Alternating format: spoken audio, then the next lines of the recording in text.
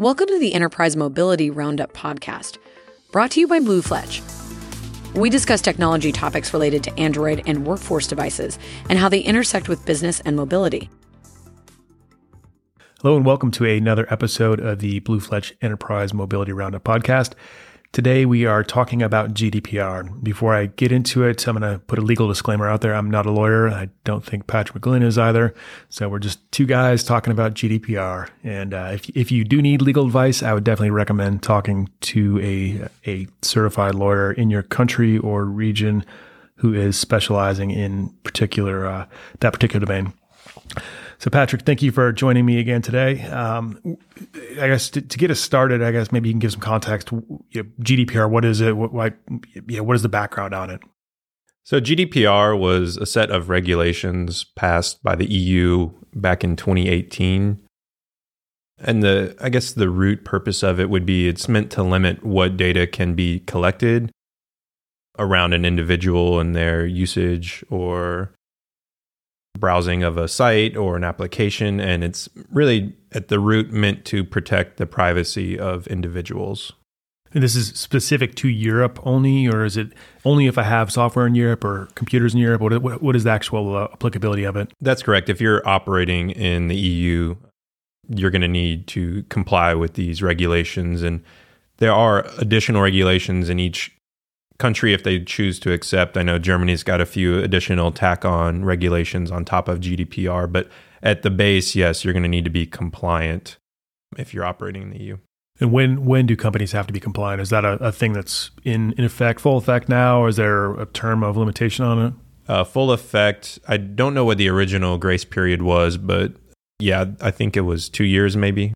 So yes, you need to be compliant with GDPR today. And as a company, from a standpoint of who it applies to, so data protection around a entity, I guess, or what do they call it, a data subject.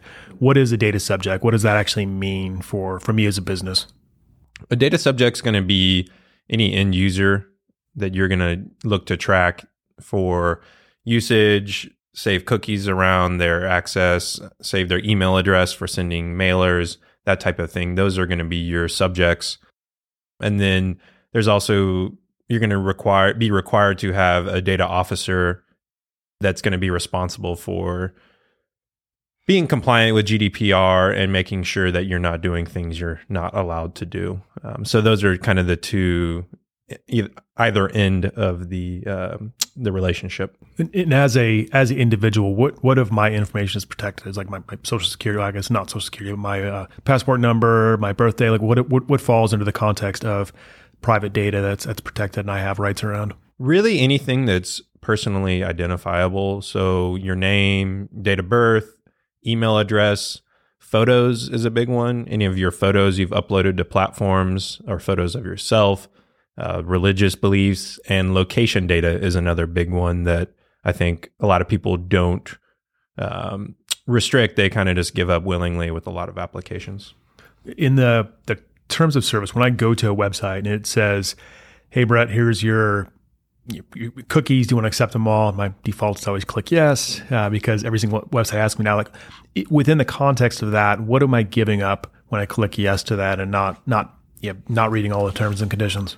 Well, the GDPR states that those terms and conditions actually have to state what data points they're going to collect from you. So each company is going to be different, but if you go and review those terms of services, they are required to explicitly say what data points and information that they are planning on collecting and that therefore you're consenting to by accepting those cookie banners that you see on really every website right now.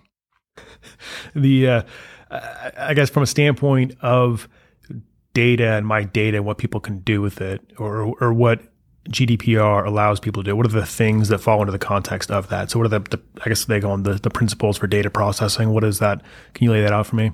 Sure, yeah. So first, you've got to accurately and lawfully collect data. So you must have those privacy notices and cookie banners on your site. And actually force a user to consent to the collection of that data. You've also got to collect that data for explicit and legitimate purposes, not just because it's convenient to have a huge database of user information. You've also got to make sure it's relevant and limited to just what is necessary.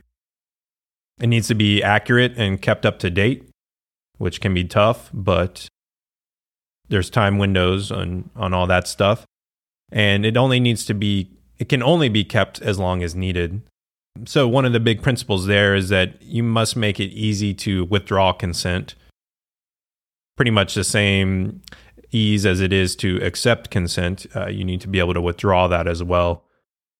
And lastly, it must be processed in an appropriate manner to maintain security, which is broad, but basically, there's a lot of other IT principles behind that, and encryption and storage of data to make sure it is secure for those for storage.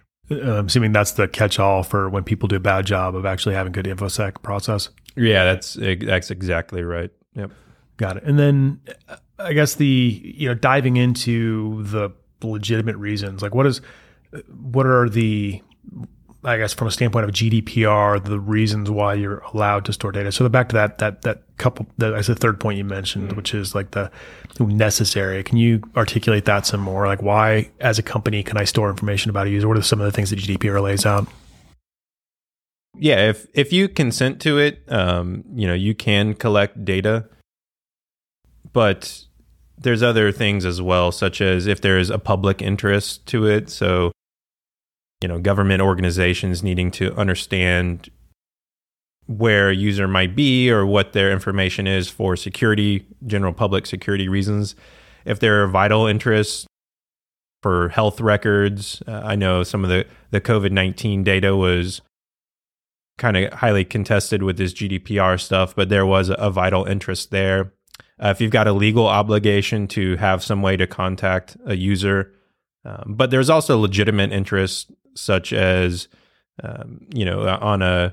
within an organization, if you need to understand what your end users are accessing and what websites they're going to make sure they're not, breaking any of your company policies, there are legitimate interests there to, make sure you're preventing users from browsing really inappropriate websites, for example. There's a legal obligation that you also have to ensure the safety of your company and your users. So making sure there are reasons to collect that, to store that data. Got it. So to bring us back around, I think we started out talking about how we were going to talk about GDPR within the context of the enterprise or shared computers or shared mobile systems in the enterprise. From a standpoint of these regulations, they sound like they're very consumer focused. It is the same thing for an employee, or how do these apply to employees? So if I'm an employee for a European company or a company that falls under the auspices of GDPR, like how do these apply to me? Is it the exact same rules? Yeah, it is. So we had a customer in Germany that was using our software, or is using our software, and they didn't want to ask consent every time a user logged in to collect information about that user. We're protecting that end user to make sure that they have some of the same principles applied to them. So we've actually, made adjustments to our products so that they can either prompt for consent from that end user or just turn off any saving of personal information, and therefore you don't really need to worry about consent. You can just capture some peripheral data, such as, device data instead of user data. Got it. So pro tip number one from Patrick is in those countries that are applicable by you, have configurations that allow you to disable that personally identifiable information? Yeah, exactly. So I think you've got to weigh what data you are actually looking to collect with users' rights and freedoms as protected by GDPR, and see really what is legitimate there and what is needed and necessary to be collected, and then what is maybe impeding on a subject's rights. So it is a little bit of a balancing act, and I think that's where that role of a data officer comes into play. That's where legal comes into play. There's really a lot of just considerations that need to happen, and I think as a result, there's probably been a lot of new job postings since 2018 for data officers, for data protectors, those type of roles in organizations. And I guess just outside of the context, to bring it back, so I'm a company, and so let's say I don't have customers in Europe, but I have employees there. I still fall under the rules of GDPR, even if I have employee agreements with all of my employees there. On an employee agreement, I believe that you accept certain terms, but even with that, you still have to adhere to the other things around. If an employee leaves or if somebody wants their data erased, they still have to support that, right? That's correct. Yep.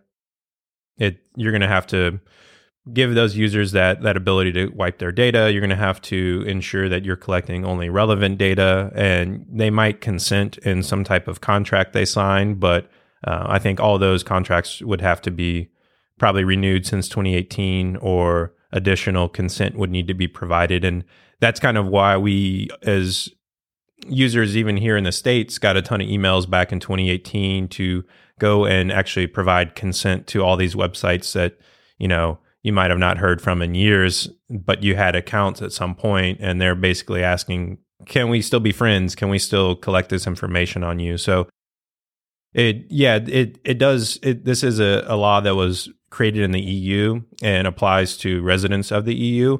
However, a lot of companies such as, Google, Apple have taken those principles and actually applied those globally as a way to protect all users. So something that we've actually seen here in the States a lot of as well. Maybe not so much in the last couple of years, because that kind of wave of GDPR compliance has kind of come and gone, but still a lot of principles that organizations are now actually adopting globally. Yeah, I think in California they have California Consumer Protection Act, CCPA, which is modeled similar to GDPR. Is that specifically around a consumer has rights to their data, and I think they used a lot of the same principles that GDPR used or laid out. And I think that was similar time when that came out, or maybe it was 2020. But yeah, within a year or two, California Consumer Privacy Act was released kind of in a response. So getting back to users in the enterprise, like I'm an employee somewhere. I have these, I'm in Europe and I have rights to the data. Like what's the balance of, I leave a company, like what can I ask for? What needs to happen when I'm gone? Right. So there needs to be some type of purging process, an erasure of data. So you also have the ability to access your own data. So a user needs to be able to request their data if they want it. They can request to wipe all their data when they leave a company. Yeah, just really make sure that data is portable and secure for an individual. Yeah, definitely. It's having that after I'm gone is always important. Having it gone when I'm gone is important for me. I know, like the example I think of that comes to mind is the U.S. government when they had a breach. I think everybody who had security clearance was in that data set of millions of people. I know my data got breached even though I hadn't been on a government contract in about 3 years. So it's definitely frustrating when you leave somewhere and your data is still not, it's still accessible or within that. I guess, pivoting a bit more about our specific experience, or things that our teams have done from a software standpoint. What are the, with mobile devices, what are the biggest risk areas you see in regards to GDPR? The things that concern you when you think about it, not necessarily risk, but the things that people need to be cognizant of? Yeah, so we like to report on what users are using which applications. And the reason for that is a lot of times store ops or IT operations want to understand usage patterns to understand which applications are most frequently used, which are underutilized, understanding if people are completing the task that they're assigned to complete by seeing what apps they're using in a way. So that does not comply with GDPR. And so for customers in the EU, we've actually made changes to have flags to disable capturing user information related to that. Also, if you're using our software to send messages throughout the day to communicate, that data needs to be wiped out. And so our principle there is it should only be valid and alive during a user session. So when that user logs out or when they're done with their session for the day, clear that data, clear their cache, clear all their cookies. make sure that is actually wiped and erased properly so that there's no risk of that leaking to a different user or being accessed by someone else. And in general, those are just good data principles to have. So we containerize everything within our software, and it's at the end of a shift or at the end of a usage, it's gone. But yeah, I think from a standpoint of GDPR, if you're not using the BlueFletch launcher, our tools, make sure that you have processes to clear that data out when users are done using devices. Yeah. And then I think one of the other things on the data breaches and data, when companies have this happen, back to that earlier point I had, like, what do you have to do under GDPR? What does it actually look like for a data breach? Can you sit on it for 2 months like Okta did in February?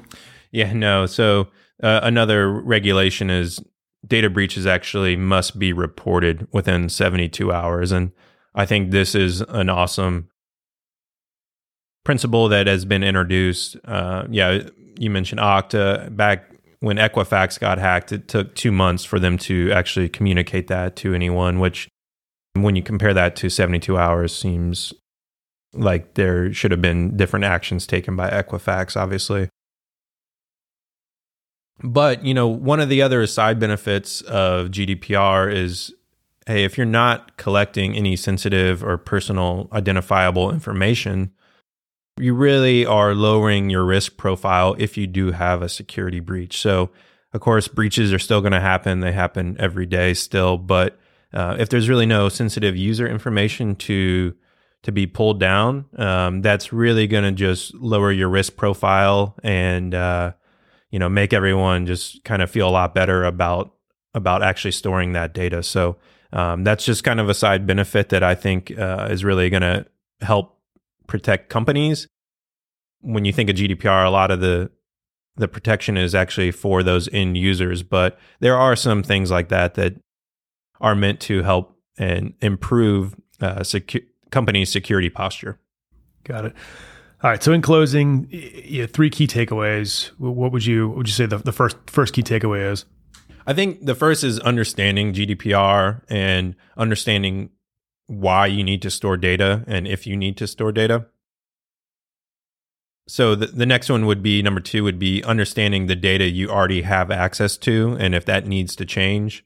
Again, working with your different vendors or your third parties to make sure that the proper security pieces are in place if they aren't already. And then last, I think the key takeaway would be just to build tools that allow you to control what data is being collected and allow you to clear that data for the users. I know a lot of companies had to make changes to provide access to end users to view what data has been collected and export that data and delete that data. So, you need to make sure those tools are in place to protect those users. Awesome. Thank you for sharing with me today. Yep. All right. So if you have, like we said at the beginning, if you have legal questions, definitely consult your lawyer or an expert or your data officer for your company. Patrick and I are not lawyers. We don't play one on TV either. And I'd like to say thank you to everybody for listening to us today. If you have questions or follow-ups, feel free to reach out to us at info@bluefletch.com. And as always, if you found this useful, like or subscribe. But thanks again. Thank you, Patrick, for joining us today. Thanks, Brett. Thank you for listening to the Enterprise Mobility Roundup podcast.